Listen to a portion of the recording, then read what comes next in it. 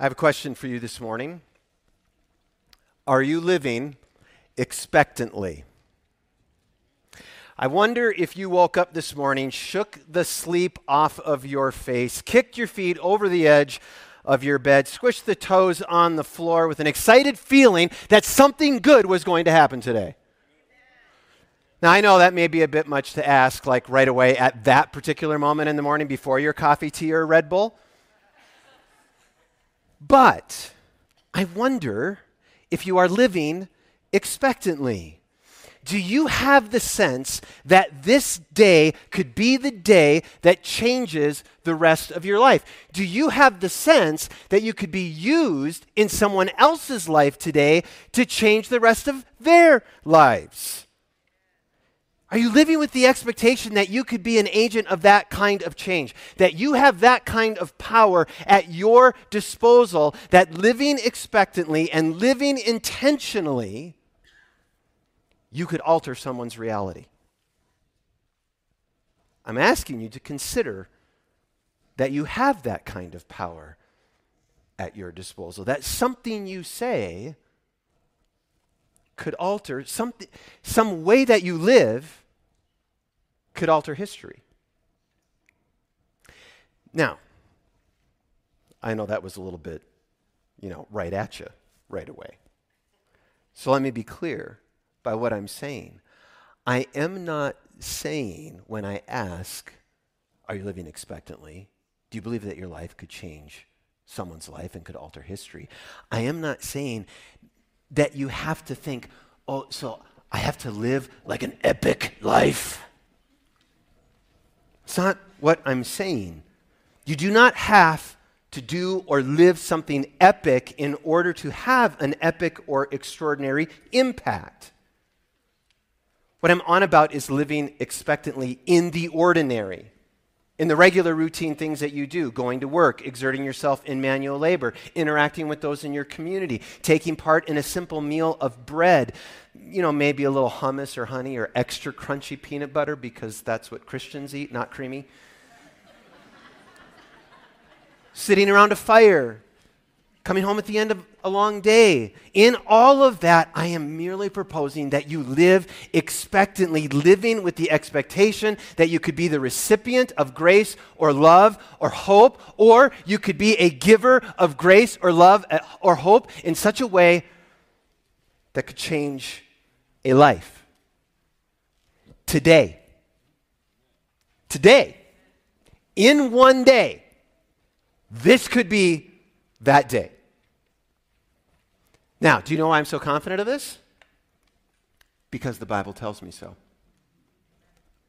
If you haven't been here the last couple of weeks, we're in a story about a woman named Ruth, and it is also a story about her mom, Naomi, and most importantly, it is a story about their God, Yahweh.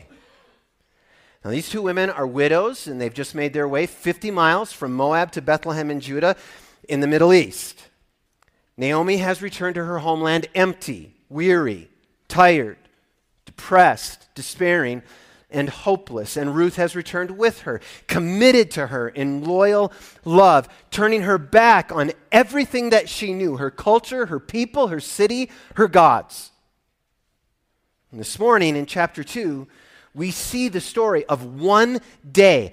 I haven't seen that before. I don't think that struck me before. The beginning of the chapter begins in the morning. The end of the chapter ends at the end of that day. One day in the life of two vulnerable, alone, poor, at-risk widows. It is the story of how one day changed their lives. And it's the story of how one person, as an emissary of and channel for the grace of God in one day, significantly altered the trajectory of their lives and therefore the trajectory of all of history, including our lives here today.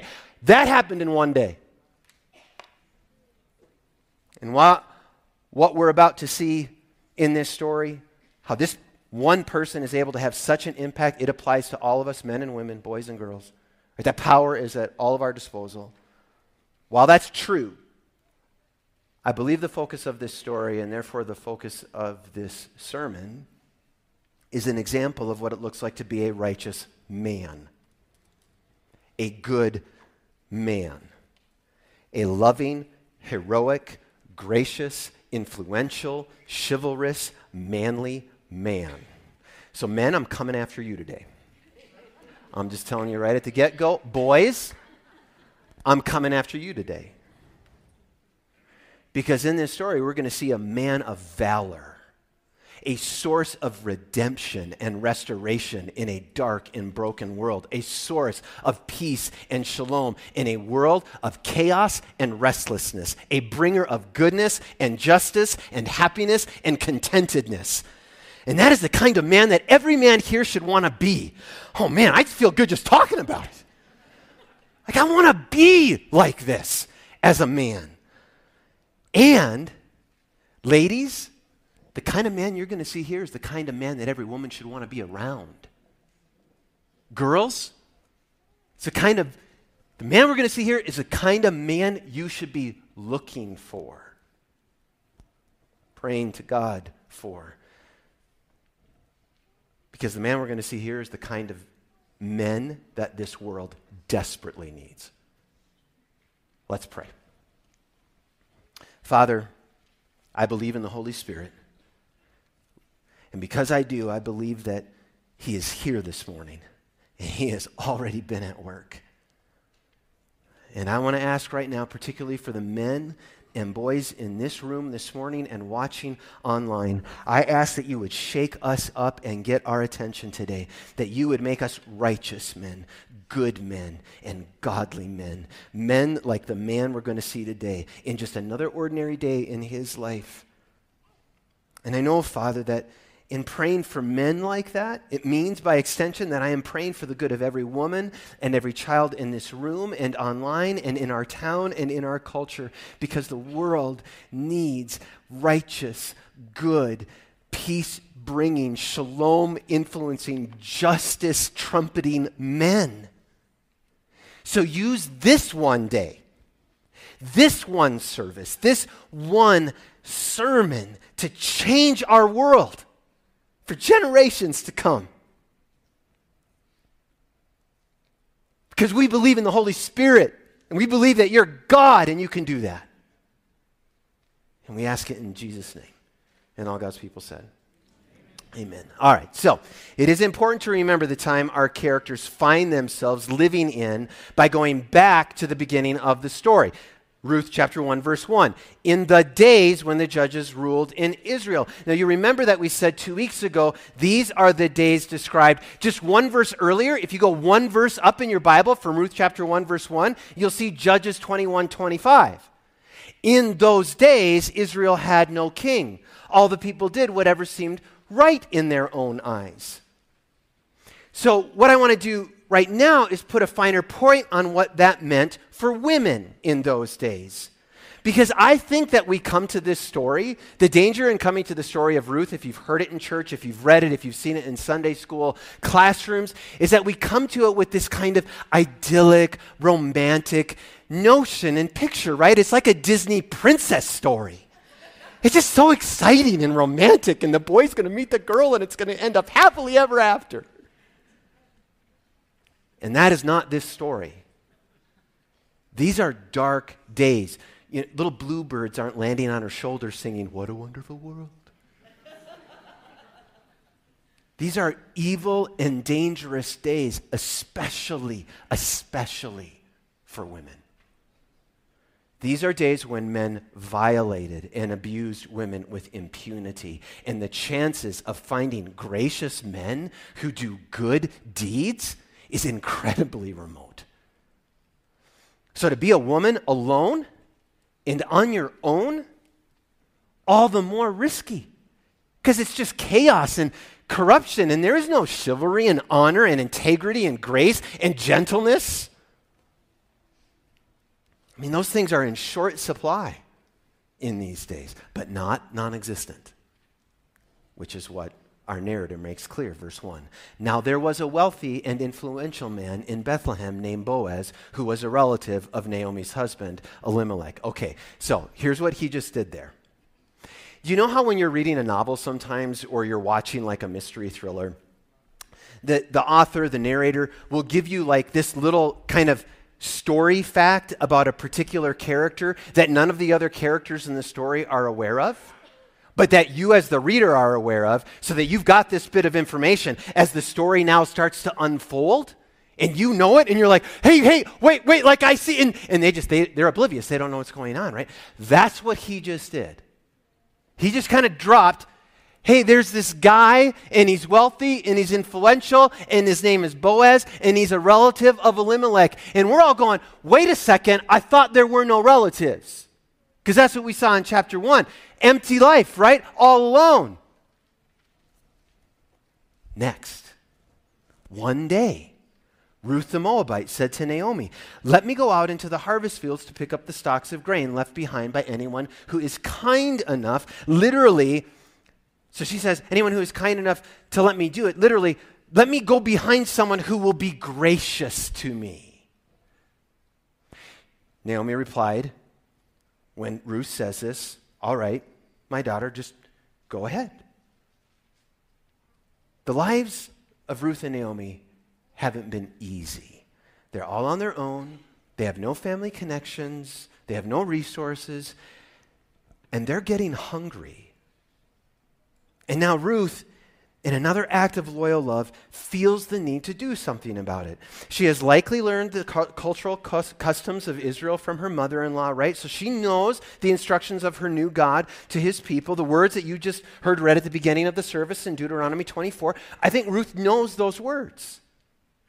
So she's going to go out, and she's hopeful that even in these dark and dangerous days, there might be someone out there gracious enough, just one person who might not be doing what is right in his own eyes, but is actually doing what is right in God's eyes, so that they can simply eat. And Naomi, maybe due to despair and depression, consents, go ahead, but stays behind. Go ahead, she says, knowing the times that they are living in, knowing the potential dangers that Ruth faces, knowing that the odds might be at least a little bit better if there's two women out there trying to find a place to gather food. But she stays. And so we picture Ruth.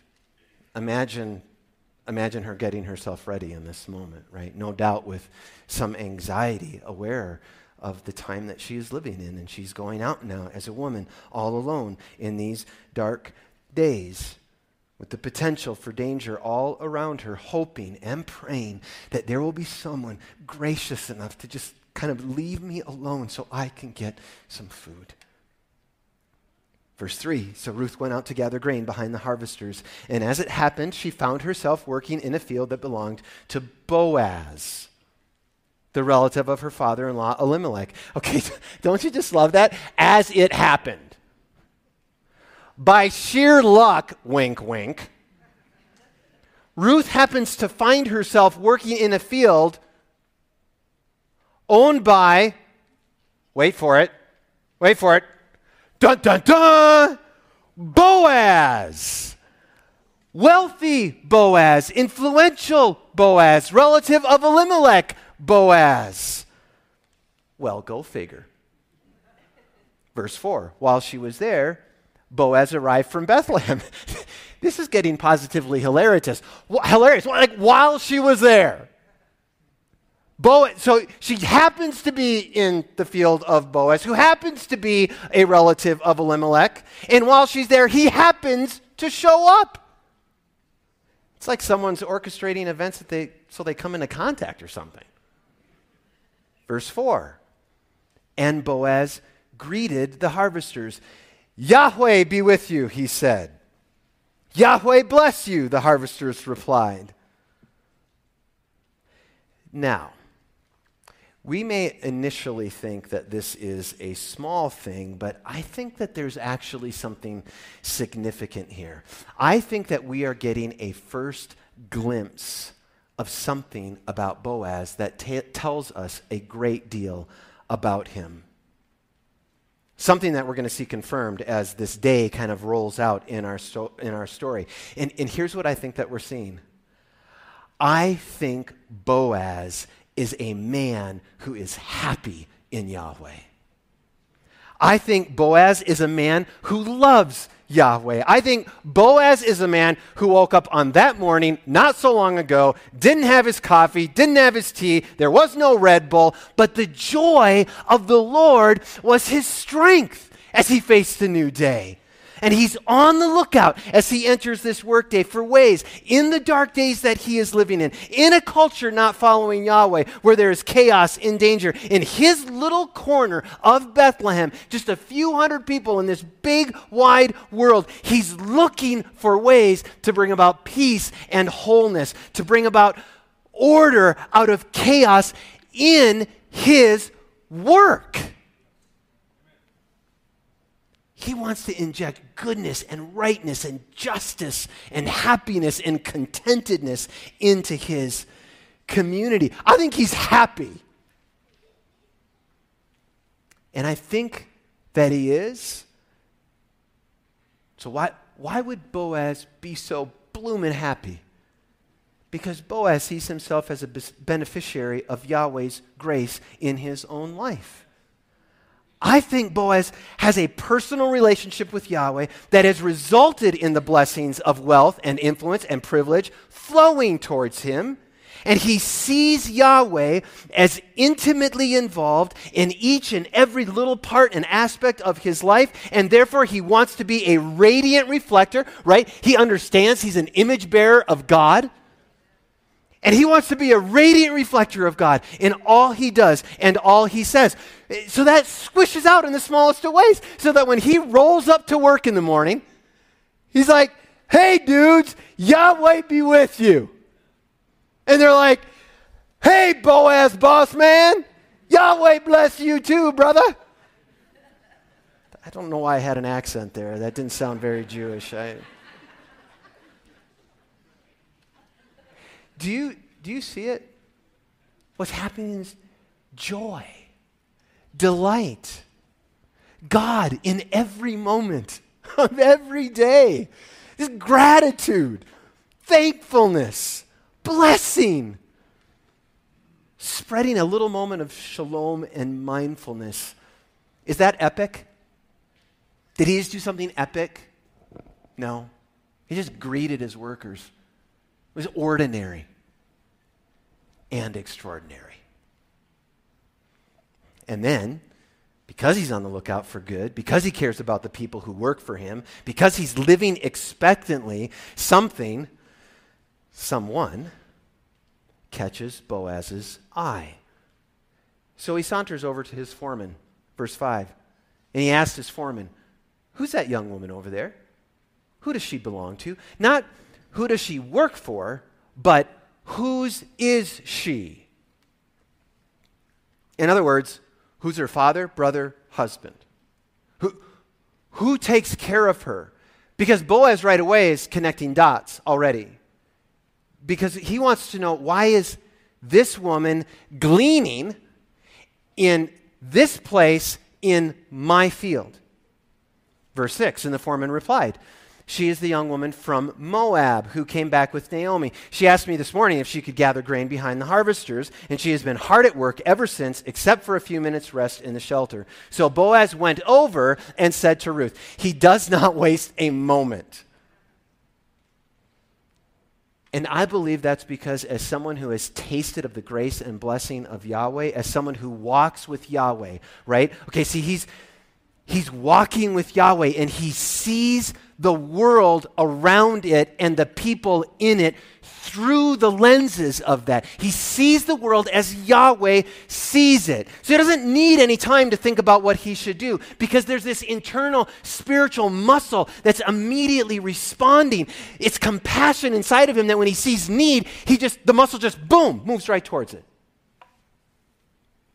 Because he's a man who loves Yahweh, and he has a heart that loves who Yahweh loves. See, Boaz is a man of redemption. He's on the lookout. He's a redeemer figure in Yahweh's world. He has the heart of God because he has meditated, I believe, on God's law, like we read in Deuteronomy 24. And I think Boaz sees that law as an expression of the character and the love of God, not merely as something to be obeyed, but that is something that is a pathway for shalom and joy and peace in this world. And so he's living expectantly for the places where he can be an expression of the character of God and the love of God, because he lives with his God in the same covenant of grace. And so do you see, it's just ordinary for him. He's living and breathing this. There's a relationship of love. He feels the grace of God. So it's not like, oh, I have to, do these things. It's not duty for Boaz, I imagine, but delight. Verse 8, listen, my daughter. Stay right here with us when you gather grain.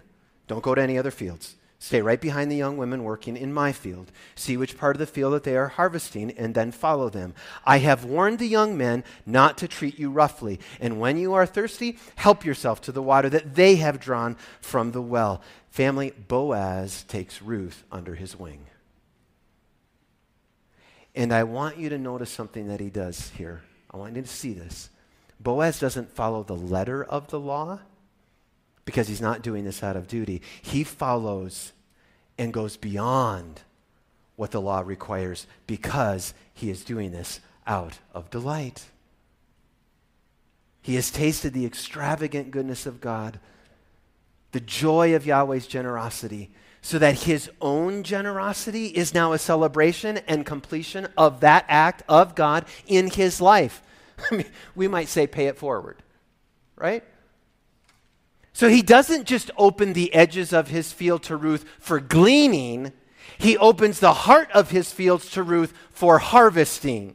And he doesn't just leave that to chance, but instructs her to work with the women who work for him. And as a good boss, he's aware of the knuckleheads who work for him. And he's already had a talk with them before he even walks over to talk with her, warning them, you better not lay hands on this woman. Which is significant, right? Because you don't issue warnings where you don't think there isn't a possibility of danger. So he knows, and he protects her. Verse 10, Ruth fell at his feet and thanked him warmly. What have I done to deserve such kindness? She asked. I am only a foreigner.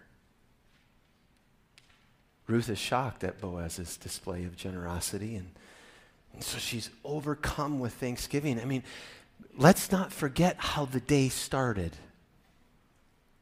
Do you remember how she left the house that morning, unaware of what the day would bring, the dangers facing her, praying that she would find someone to be gracious to her?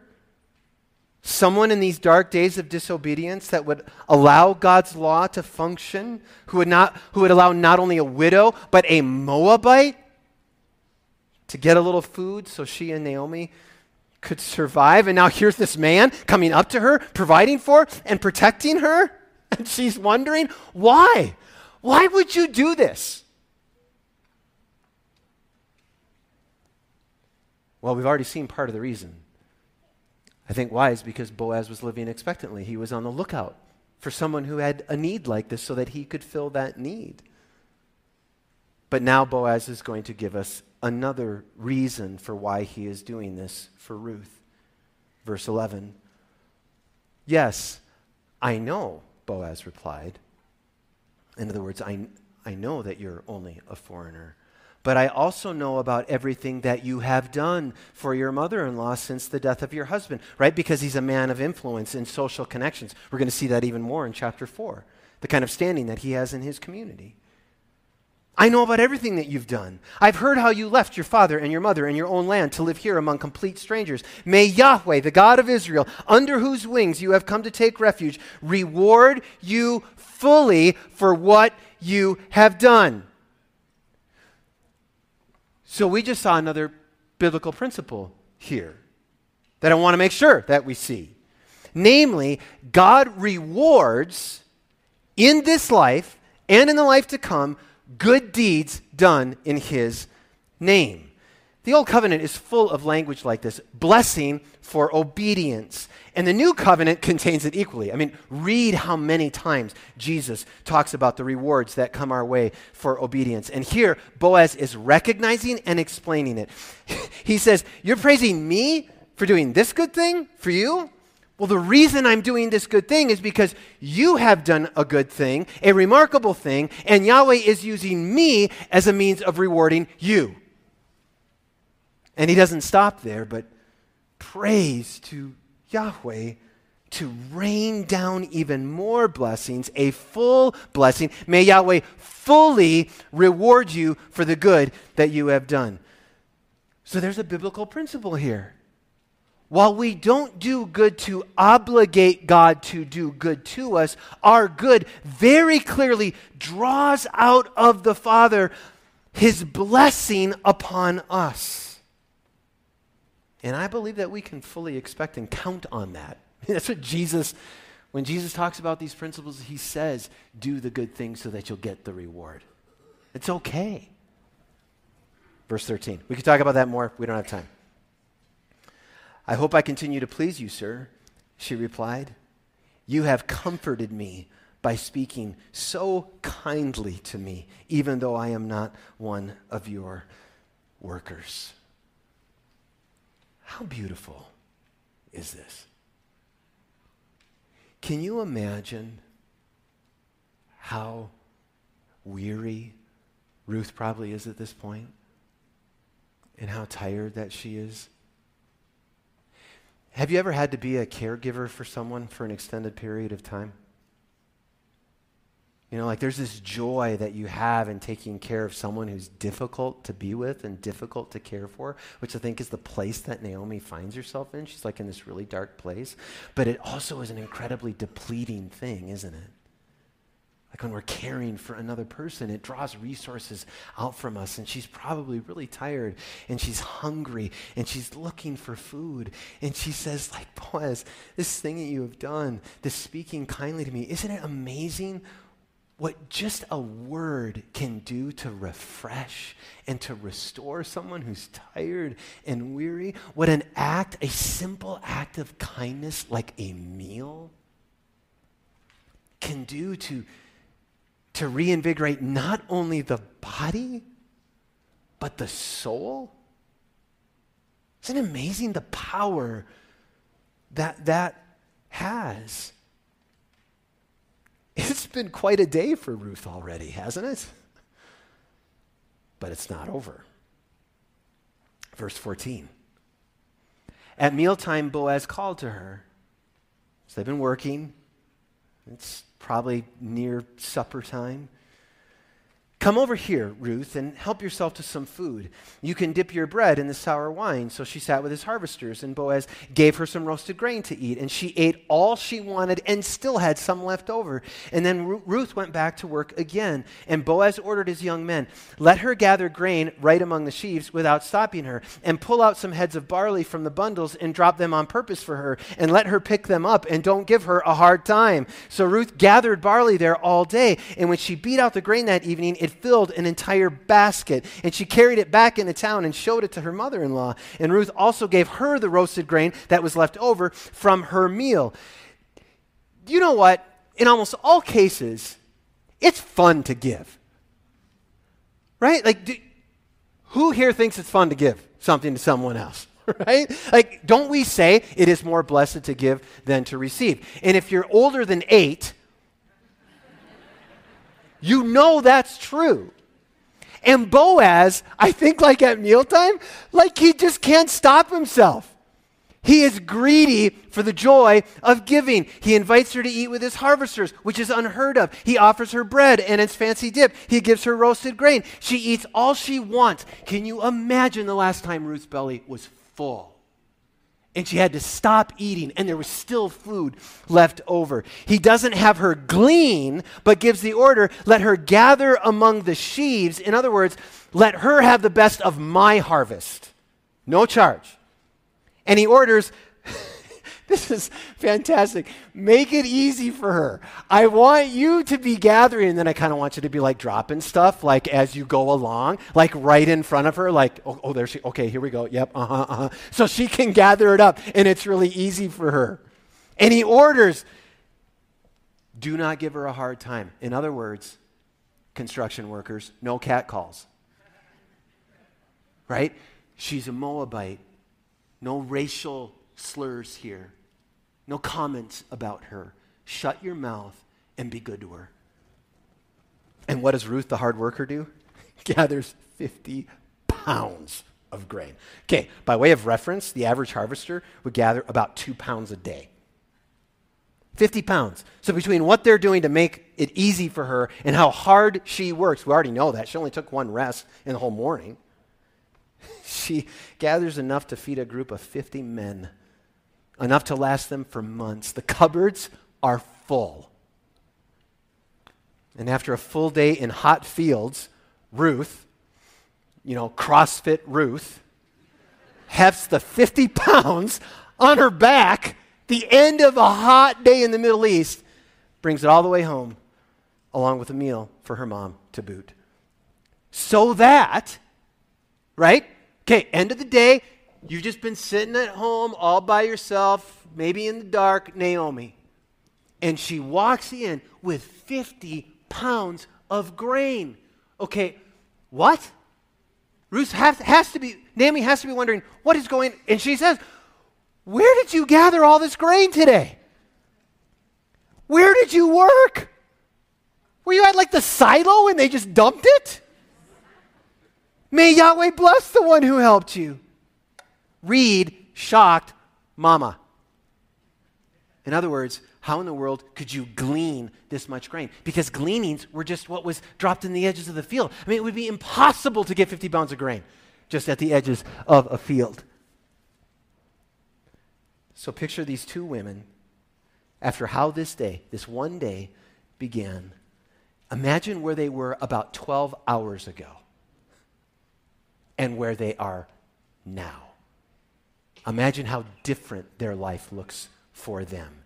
And Naomi is on the edge of her seat to hear what in the world happened. And Ruth, I think, is excited to tell her. So Ruth told her mother-in-law about the man in whose field she had worked. She said, this man I worked with today is named Boaz. May Yahweh bless him, Naomi told her daughter-in-law. Yahweh is showing kindness to us as well as to your dead husband. That man is one of our closest relatives, one of our family redeemers. To which Ruth may have rightly said, why didn't you tell me this sooner? I could have looked for that field.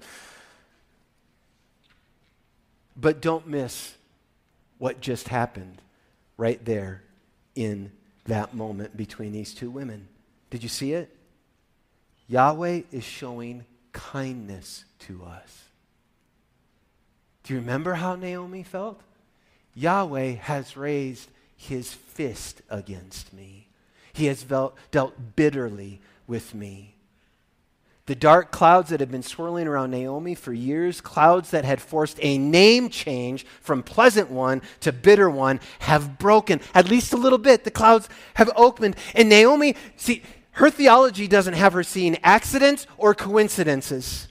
The same theology that had accurately assessed the difficulties of her life from Yahweh's hand now correctly attributes the turnaround to his gracious providence. What a day this has been. How amazing the impact a righteous man, a good man, a loving and gracious, heroic man can have in the lives of two women. But he's not done. Verse 21. Then Ruth said, what's more, Boaz even told me to come back and stay with his harvesters until the entire harvest is completed. Good, Naomi exclaimed. Do as he said, my daughter.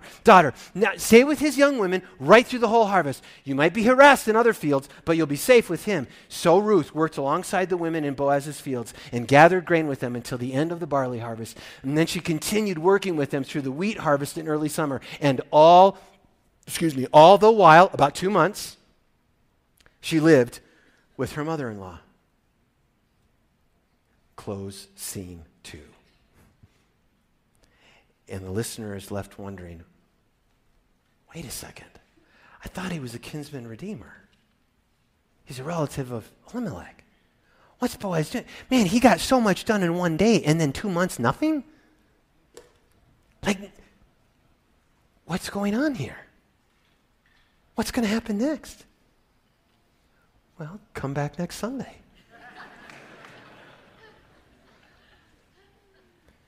But while you ponder that, not reading ahead, don't spoil it.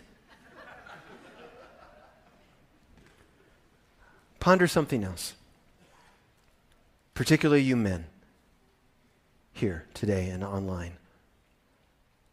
I want you to think, how can you joyfully give expression this week, this day, at lunch, to the character of God and his covenant of grace? How can you, as a man, this week, give expression to the character of God and his covenant of grace? How can you live expectantly, awaking each morning to the possibility of the power you have in one day to be an agent of the goodness and grace of God for someone in your life or someone in our town or someone at your workplace? Let's be on the lookout for opportunities to be an expression of love and grace and hope. You don't have to have a lot of resources or a lot of money. You don't have to be wealthy or have any influence like you may be thinking Boaz has, because in your life you have at least one other person, I'm sure of it, that you can have influence upon with a word and a kind act, a loving face instead of an angry scowl, right? Like, we can do this, guys. I mean, look around you. Look at all the men in this room. What if God poured out his spirit of grace into all the men in this room and sent them out into this town acting this way? Wow! Can you imagine the waves of grace that would flow into our valley? Worship team, would you come up? Man, if you find it difficult to think how you could do that, here's how you do that, right? Because I said there's an internal muscle that flexed with compassion towards the need. So if you find you got a flabby grace muscle, what do you do about that? You meditate on Jesus. Jesus came and lived a perfect life. He was the incarnation of Yahweh in this world. And he suffered a crucifixion, and he was resurrected and ascended to the right hand of the Father. And he has broken the back of sin in your life, and he has forgiven every sin, and he has paid every debt, and he has poured out grace upon you, and he loves you, and he's given you his Holy Spirit, and he's given you a Bible and a word to read, to know what it looks like, to live and love him. And he wants you now to be the incarnation of the Father in the lives of your kids and your wife and your family in this city. Meditate on Jesus. And as that grace flows towards you and gratitude explodes from your heart, it'll flow out towards others. That's how you, man, and then you're going to be ripped. Who needs a six-pack when you can have grace? May it be so.